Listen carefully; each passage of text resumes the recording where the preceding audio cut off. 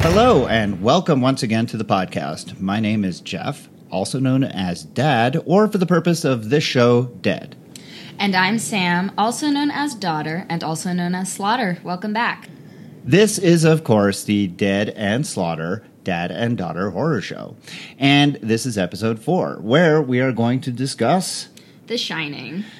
Sam, it was a big build-up, but what do you think? Was it... It was definitely a wonderful film. It was very scary, but I slept afterwards. So okay, that's good news. So yes. we're going to be allowed to continue the podcast. I have exciting news, though. As I said last time, this is going to be our first episode where we're going to have a guest. So let me take a moment just before we get into our usual bit of discussing the film, of taking a moment just to introduce our guest. Our guest today is Courtney Baker. Courtney is an EMT who works at Denver Health with me. And a few months ago, I came across a book that was sitting on a shelf in the emergency department, and it was a book on horror films. And when I asked around who the book belonged to, it belonged to Courtney. Turns out Courtney has been taking courses as part of, what is it that you were you studying for, Courtney? It was honestly just one of those get the credits out of the way. Okay. Course. So it was an extra course that she was taking on horror films. And so we got to talking. I mentioned that you, Sam, were becoming very interested in horror films. And we started chatting about horror films in general. And I thought that Courtney would make an excellent guest for this podcast. So Courtney Baker, welcome to Dead and Slaughter, the Dad and Daughter horror show. Great. Thank you so much for having me. I'm excited. Now, Courtney has also seen The Shining. So, Sam, why don't you begin with a synopsis of the film for those listeners who might not have seen it or who might not have seen it recently? Okay, so the film is about Jack Torrance, who is trying to be a writer, a husband, and a father, and is failing at all three. After kicking his drinking habit, he takes a job as the seasonal caretaker at the Overlook, a remote hotel high in the Colorado mountains that closes from fall to spring because of its inaccessibility in the depths of winter. Although he is warned by the hotel manager of a tragedy that took place 10 years earlier, where the winter caretaker seemingly went crazy because of the seclusion and killed his family with an axe before killing himself, Jack takes the job, and he and his wife Wendy and son Danny make the move mere weeks before the first heavy snowfall. Before the staff depart, Danny is befriended by the head chef, a Mr. Halloran, who confides in Danny that the two of them share a special gift, an ability to see things that others can't and to communicate without speaking. Mr. Halloran calls this ability a shining.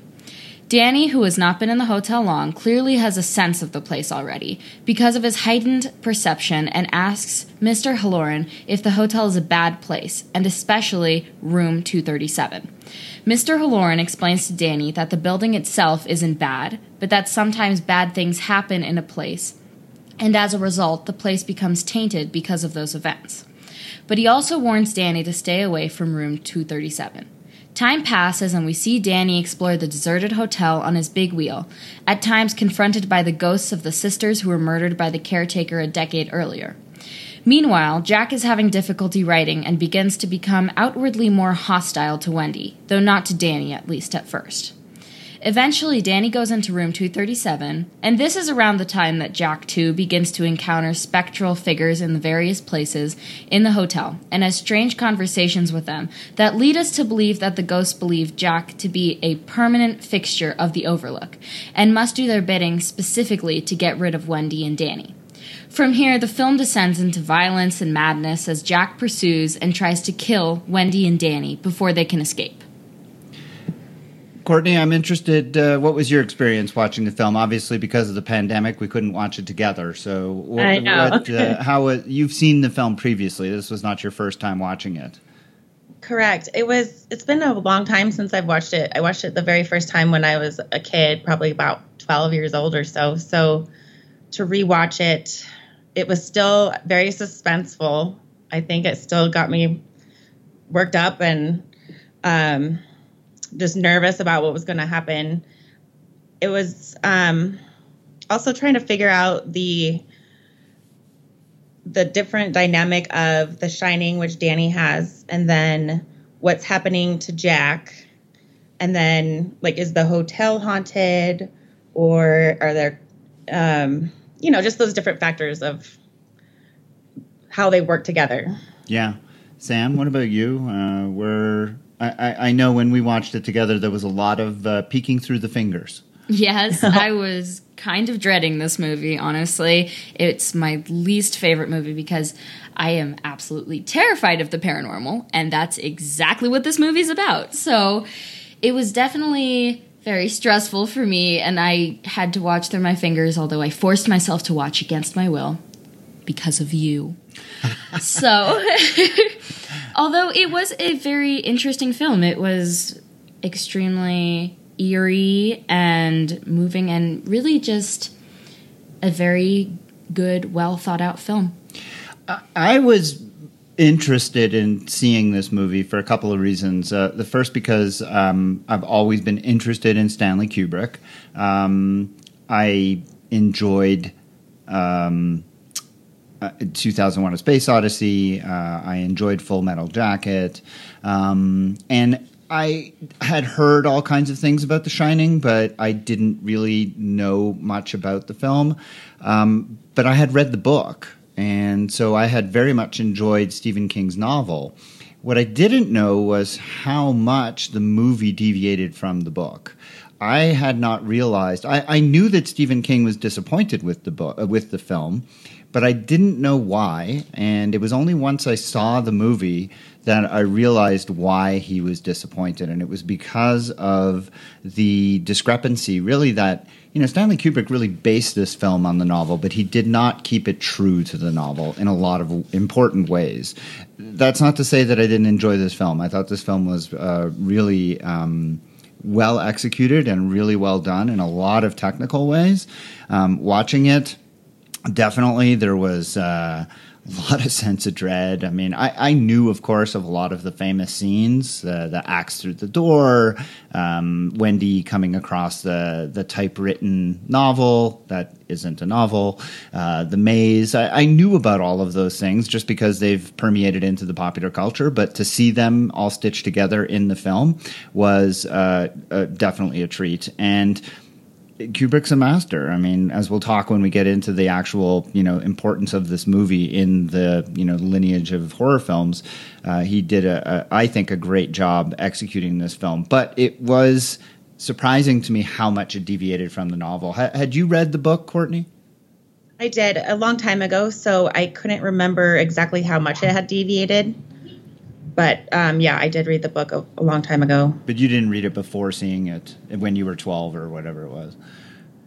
I don't think so. I think I went through a phase. I was a huge Stephen King fan, so I read all the books and then watched all the movies.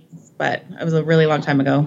Was there any scene in the movie that really kind of sort of made a lasting sort of impact on you in terms of, being kind of iconic in sort of as a horror film? I think the scene when Wendy's swinging the bat at him and he's just, give me the bat. And just the escalation of that scene has always swinging at him. Yeah, interesting. What about you, Sam? I would have to agree. That scene is definitely has given me quite an impression of it. And as when we began watching, I remember you paused it and you said, okay, this is an iconic scene. Mm-hmm. And we started watching it, and I recognized a few things.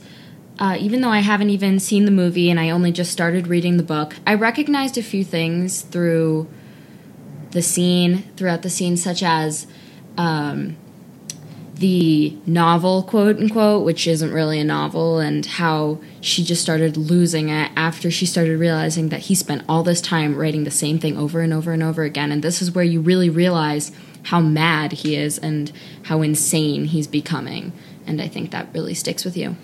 Yeah, there were a couple of scenes for me that kind of lingered for me. The first one was the maze. And I don't mean the maze at the end. I mean when Jack is in the hotel and he wanders over to the model of the maze. And at the same time, Wendy and Danny are in the maze. And so there's this overlay of Jack looking down at the model of the maze with an overhead view of the actual maze where Danny and Wendy are in it. And you get the sense that they're pieces moving in a maze and Jack is somehow controlling it. And that impacted me. The other one that really impacted me was the whole conversation with Denby Grady, the waiter, who is also, potentially the previous caretaker ghost, when they're in that blood red restroom having that whole conversation. They're not like iconic horror film scenes in any way, but they were very, they were very well done scenes, and they really kind of like stuck with me. And then, of course, Danny just like motoring along through the hallways. I mean, every time it was so claustrophobic, and every time he came to a corner and was going to turn the corner, you always felt like there was going to be something there. And even though there was almost never something there, when there finally was, it was still, startling because it was brilliantly shot. Yeah. Behind him on that big wheel. That was really awesome. Yeah, it was really well done. Sam, when the movie was over, told me that she didn't think it was nearly as bad as she had built it up to be. Is that pretty much how you recall? Yes. And listening to your guys' this podcast too is, not every movie does need those jump scares to be scary. So again, I think this is another one that doesn't have those jump scares. Right. And this is one that just does a great job of building suspense, right? And in a Kubrick way uses music, because Stanley Kubrick's music is always very crazy. The music was very disturbing on its own, and really kind of like lended to this whole madness kind of thing. In fact, now when I hear drums, I'm like, heartbeat. Where's it coming from? It's coming. It's getting me. Well, I just have to tell you, Cordy, Sam didn't think the movie was as scary as she thought it would be. So we were having dinner outside, and I had my twins stand sort of like in the shadows and hold hands. And when Samantha came out the door, they said, "Come and play with us, Samantha." Oh my God. I wanted to kill you. So that scene might have had more of an impact on her than she let on. Well, let's turn our attention to this movie as a film and why it's kind of important in the annals of horror films. I do want to just touch on the fact that King was disappointed in this film. He's kind of over time recanted some of his criticisms of the movie, but one of the major departures of the film from the novel is very, very clear that the ghosts are real, that the hotel is haunted, that the events that occurred in the hotel are what make the hotel an evil place, that the hotel itself is not evil by nature.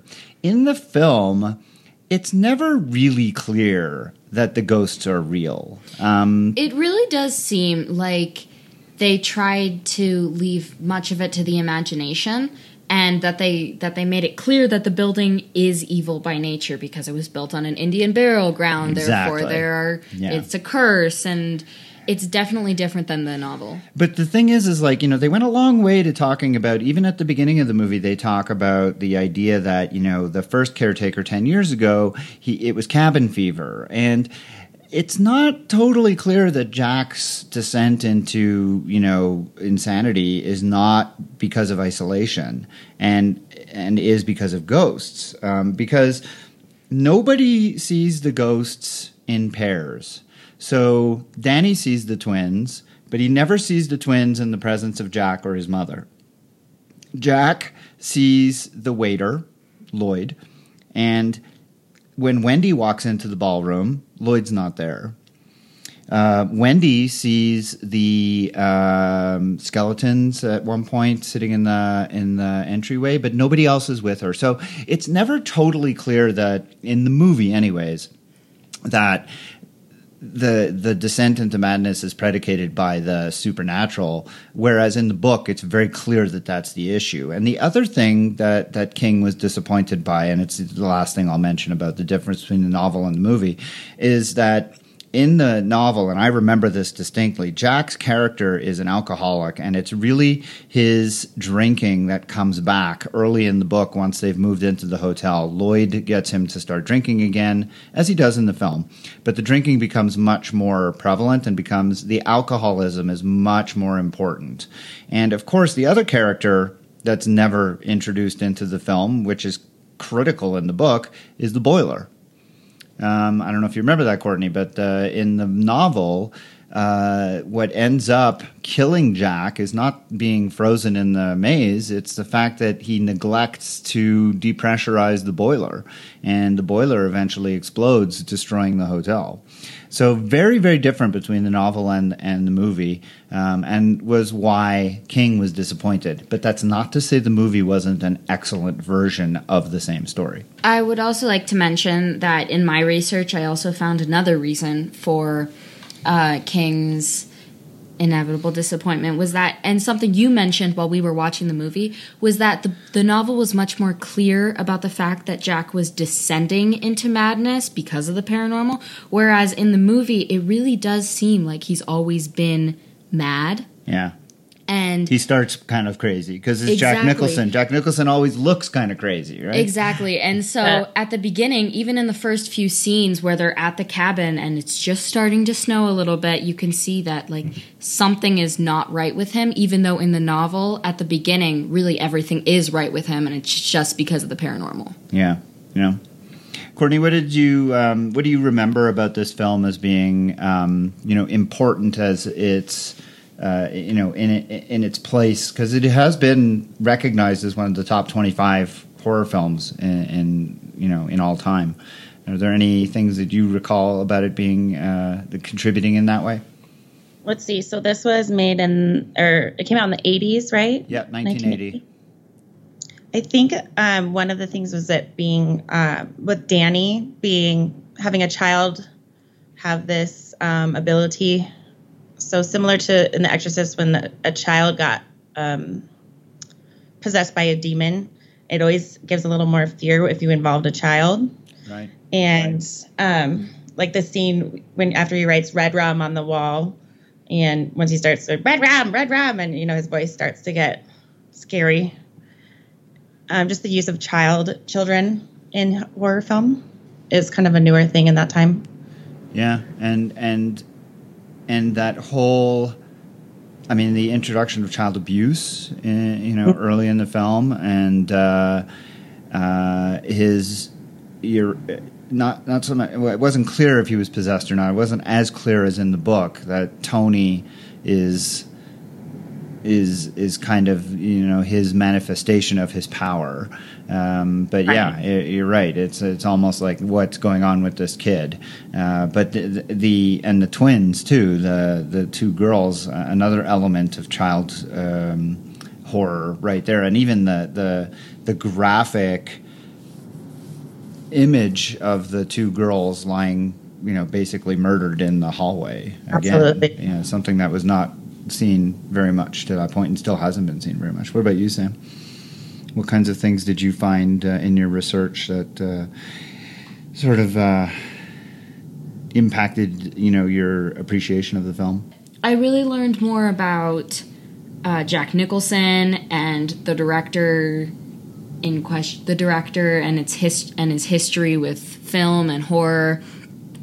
And things like the director was in consideration to direct The Exorcist, which was just mentioned, and how Stephen King had actually wrote a draft for the film after writing his novel, and the director completely neglected it, which could also be a reason why he was disappointed with the film. Mm-hmm. And just really more about the history of the actual novel and what came to be the movie, such as the fact that Stephen King spent a night at the Stanley Hotel in Colorado in room 217, and he had some really interesting and spooky things happen in that room, which were which really inspired the actual novel. Which is interesting, right? Because we talked leading into this, and I had always thought that the exterior hotel shots in The Shining were of the Stanley. Of the Stanley, exactly. And I was very disappointed to find out that wasn't the case. I know. It's a hotel in Oregon somewhere. I think it's a hotel on Mount Hood or something. Yeah, I think it's because the Stanley isn't actually a tree line or anything. Yeah, so there was an interesting thing about the room number, though.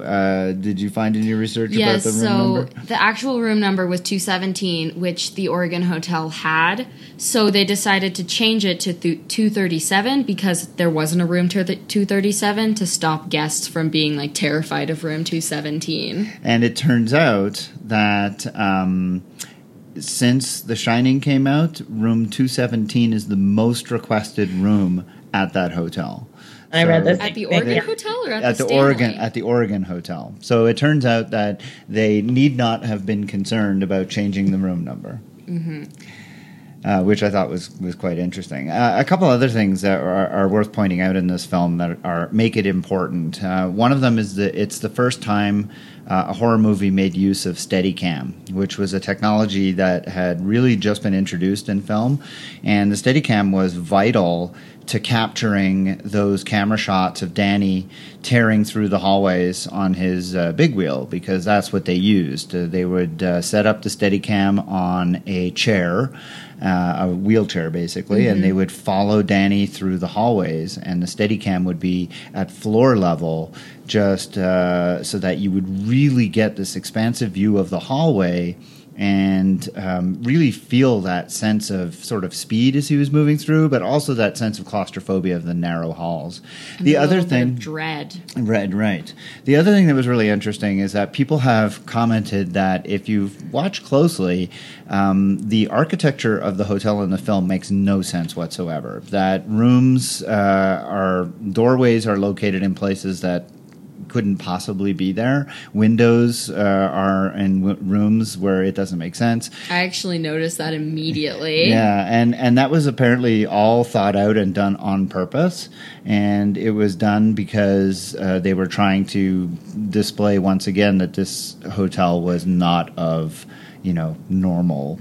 Oh. Yeah, and so it was done very deliberately.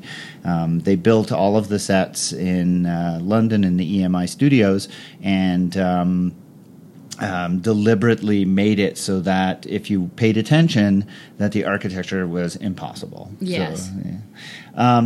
And I know I see on your notes that you also came across how Kubrick was not the easiest person to work with. Yes. Exactly, especially with actors that he didn't really like per se, such as he really liked Jack Nicholson. However, he really did not like Shelley Duvall, who played Wendy, and so he really made it brutal for her. She even said that it was one of the most difficult things that she'd ever had to film. And actually, the scene with the bat and she's swinging it, that is in the Guinness Book of World Records as the scene with the most takes for a scene with dialogue, because it took them 217 takes to take that scene.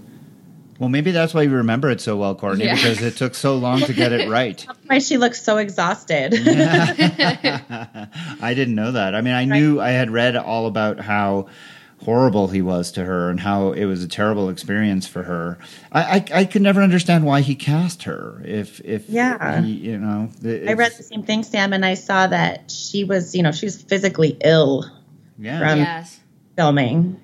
And King, that was another thing about King's disappointment with the film, because in the novel, Wendy's character is written to be quite strong and level-headed. Yes, although Wendy's not like that at all in the movie. In the movie, Wendy is like kind of always on the back foot. And she really seems weak. Oh, that's a good way to put it. I mean, she does in the end come through, right? She saves her son and she does what needs to be done. And let's face it, I mean, she's standing in that bathroom as the axe is coming through the door. And I mean... And she has a lot of guts. She's continuously running through the hallways where she's seeing a lot of dead ghosts and skeletons and even a dead body, and she's still staying level-headed. So she really does come through at the end. Yeah. But at the beginning, she really does seem frail. Yeah, and I mentioned... Sorry, Court? No, I'm sorry. So in the beginning of a horror film that started, 20s, 30s, the females were always fainting. Females were always portrayed as weak and frail. And I think that is a part of the movie that did bother me a little bit, is that Wendy did feel like that to me. Yes, she does at the end, comes through and she does what she has to do for her kid. But, when she's just like, ugh, like I just have this, I can't, I'm a woman, I can't. And it gets a little irritating to me by the end. But I'm glad that she does pull through and bring it out.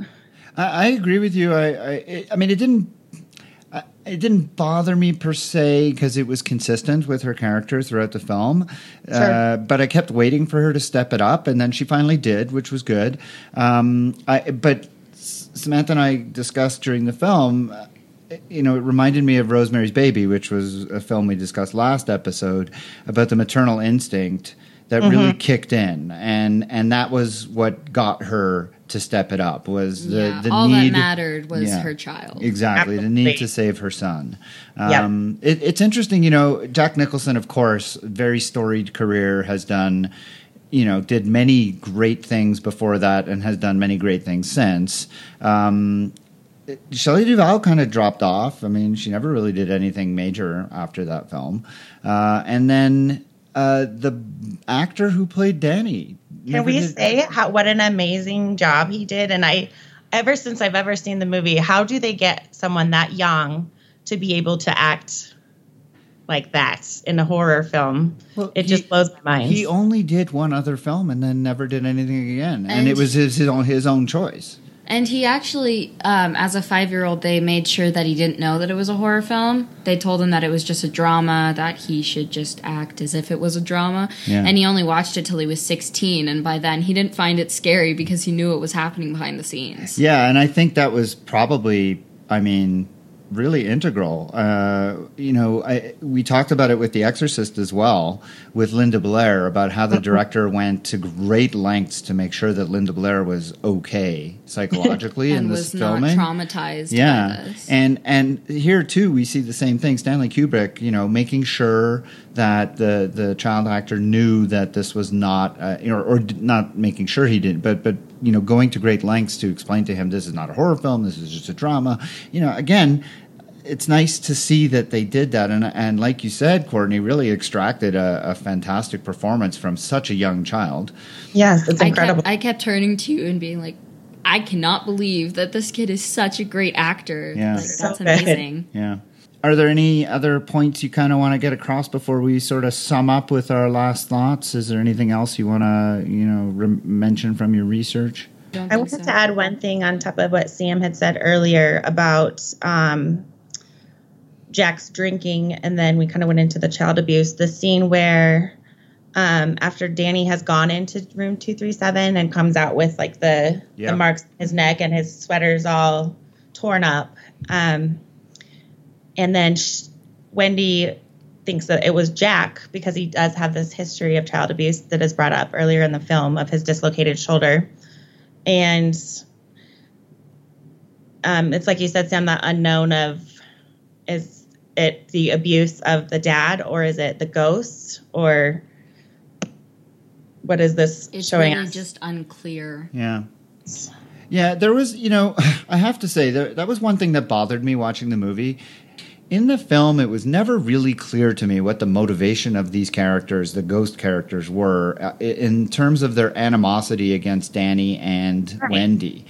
Grady, the waiter, makes several comments about how you have to get rid of them, by any means necessary, but it's never really clear why. It's not, what's the motivation to kill them exactly?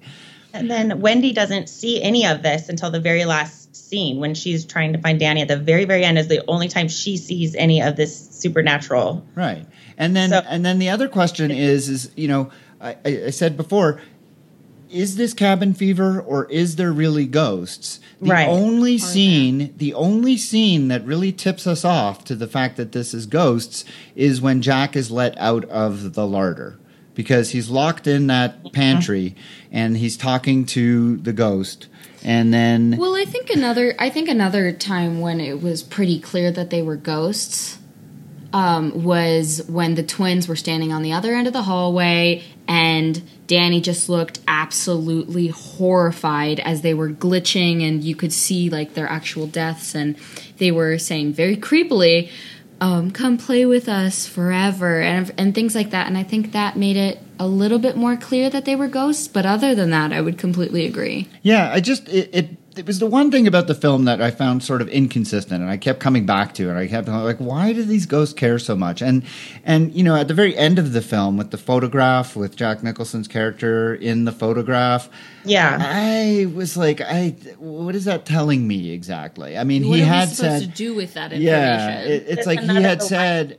Is this like, is he reincarnated from the original 1927 Yeah. Brady person? Yeah, it's not super clear. To me, that was classic Stanley Kubrick, just throwing us a curveball that, you know, there was no way to interpret what that meant and how it really worked into the film. And it like, yeah. I think that So I scene with suppose we the kind of agree bear with costume and the guy in the room too, like that's just to me way out there. Which one in the room?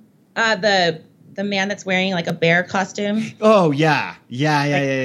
So random. That was so random. Yeah, when she's running through the hotel and she sees that there's a man on the bed and there's another man I had wearing my eyes closed for that. Okay. That's why I don't know what's happening. What? Well, we're to that point in the show where we give our final kind of thoughts and sort of recommendations. So I'll start with you, Courtney. What are your sort of take-home sort of thoughts about The Shining and whether or not you sort of think it's an absolute must-see for people or not? I do. I think it is. It's really well made. It's very suspenseful, and it does make you think about a lot of things and get in your head. So I think it's really worth watching. And because it is based off of Stephen King, I think it's a classic. Sam? So I would agree with that. I think it's definitely a classic. Although I do think you should read the novel before you see the movie, because it really does enrich the experience. And the movie doesn't exactly stay completely true to the book, so there are definitely some curveballs throughout, which means that you can still be surprised by what happens. But yeah, I do think it's a must-see. Yeah, I'm going to be a little bit less enthusiastic than you guys. I definitely enjoyed it. I definitely thought there was a lot, it's permeated so much into our culture. Here's Johnny and the door. And I mean, there's so many sort of things that have made their way into our sort of pop culture that I think it is one that everybody should see and not be terribly fearful of, even though there are some really intense scenes, like going into room 237. Exactly. But that being said, I just, it's not the scariest movie I've ever seen. It definitely, it sticks with you, but not in a bad way. I definitely, in terms of the 4 movies we've now watched, I'd probably put it 4th. And that's not a bad thing. It's just that I think that the other ones that we've seen have really, really been great. Exactly. This one is really good, but I don't know that it rises to the levels of the other ones that we've watched so far. Would you agree with that? Yes, and I slept afterwards, so that should tell you something. Well, knowing the movies that you guys have watched so far, I would put it 4th as well. Well, Courtney Baker, thank you so much for joining us on this episode. We really appreciated your insights and your conversation. So much for having me. Sam, we have another movie to watch, and I'm excited because it's another genre that we haven't gotten into. So what are we going to be watching? Explored. Yeah, what are we watching next time? 28 Days Later. 28 Days Later, the first zombie movie that we're going to introduce into our litany. Now, obviously, there were many, many zombie movies that we could have gone with. I personally had several on the list for consideration, including one of my all-time favorites, Shaun of the Dead.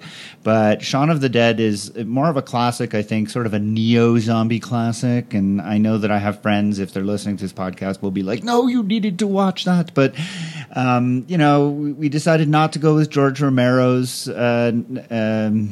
is that Night of the Living Dead or Dawn of the Dead? I don't even remember anymore. At the end of the day, I decided I didn't want the shambling zombie. I wanted the sprinting zombies. And so Danny Boyle's 28 Days Later. That will be our next episode. And my first ever zombie movie that I've ever seen. Well, we're going to have to educate Sam on the whole zombie premise before we just throw her in. I think we might. All right. Courtney, thank you so much once again for joining us on Dead and Slaughter, the Dad and Daughter Horror Show. Thank you, guys. And we will see you all in a couple of weeks' time when we have 28 Days Later to talk about. Bye for now. Bye.